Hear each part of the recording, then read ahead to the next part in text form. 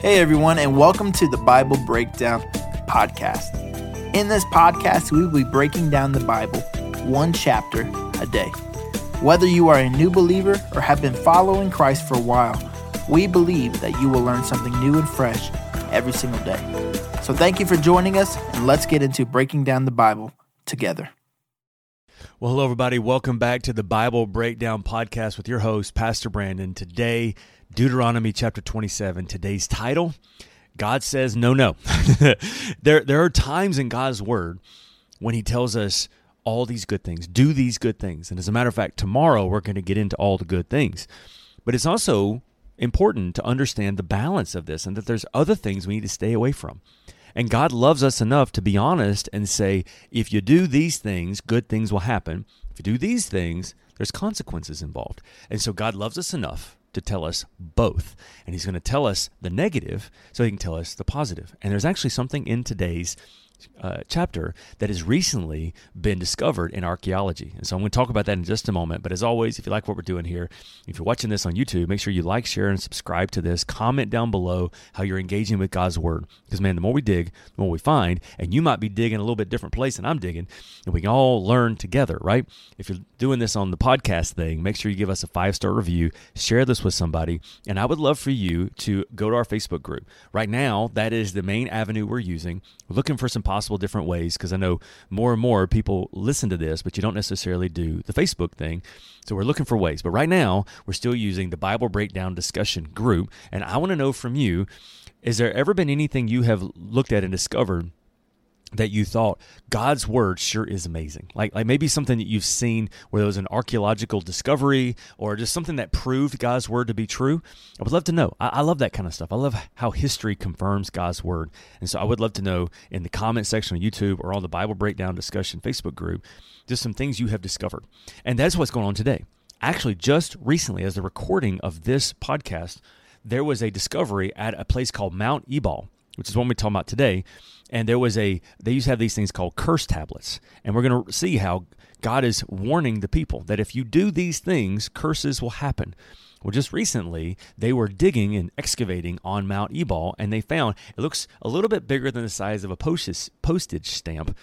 But they saw engraved on this stone was a curse, the beginnings of a curse, and it was where they had actually written down the curses that we're going to talk about today. And it just confirms that they did this. Like, it confirms that they went up on this mountain and they wrote all of these things down just exactly as Moses told them to do.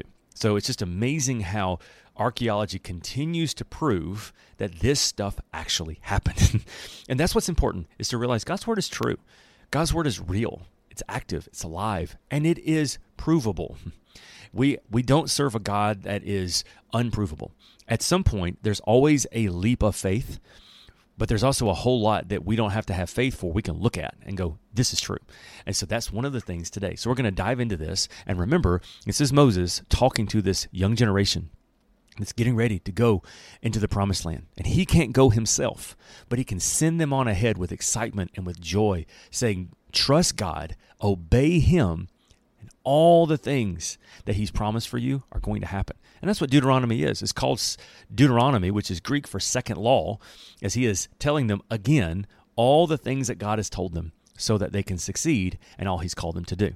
Chapter 27 is where he says, if you don't do these things, these bad things are going to happen to you. So God is saying, no, don't do this. And then tomorrow we're going to get into all the blessings. But first, let's look at the other side, which is important so we know what not to do, right? So if you have your NLT Bibles opened up with me to Deuteronomy chapter 27, let's dive into this together. Verse 1. Then Moses and the leaders of Israel gave this charge to the people. Obey all these commands that I am giving you today. When you cross the Jordan River and enter into the land the Lord your God is giving you, set up some large stones and coat them with plaster. Write this whole body of instruction on them when you cross the river and enter the land the Lord your God is giving you, a land flowing with milk and honey, just as the Lord your God, the God of your ancestors, promised you. And when you cross the Jordan, set up these stones at Mount Ebal and coat them with plaster, as I am commanding you today.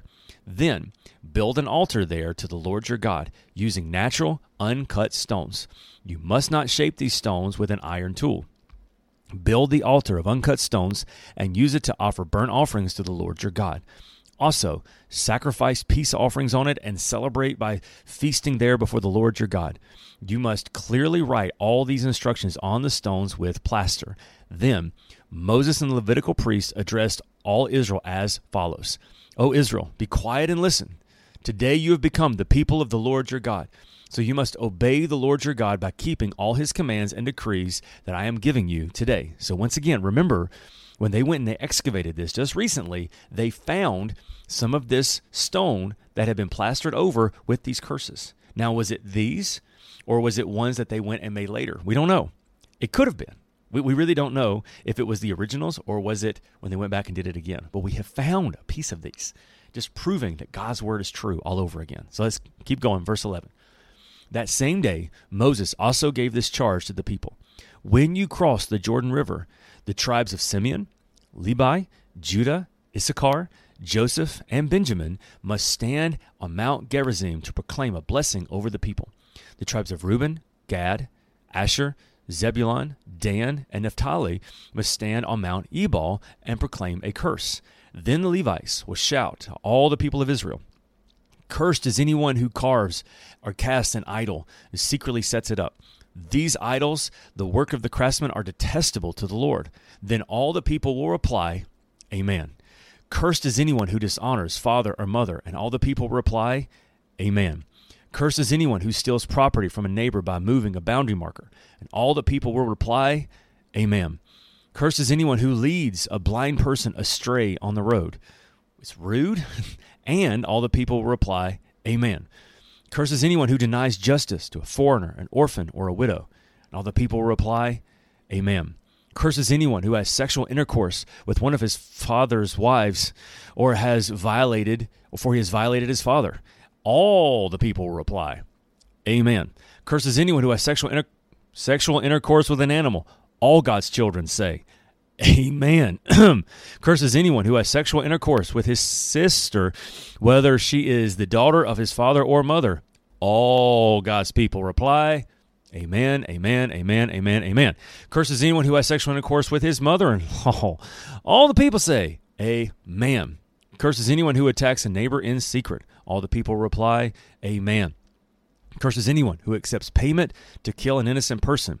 All the people reply, "Amen." "And cursed is anyone who does not affirm or obey these terms and instructions." And all the people will reply, "Amen." Now, as we've been reading the past several chapters, that's some good old common sense.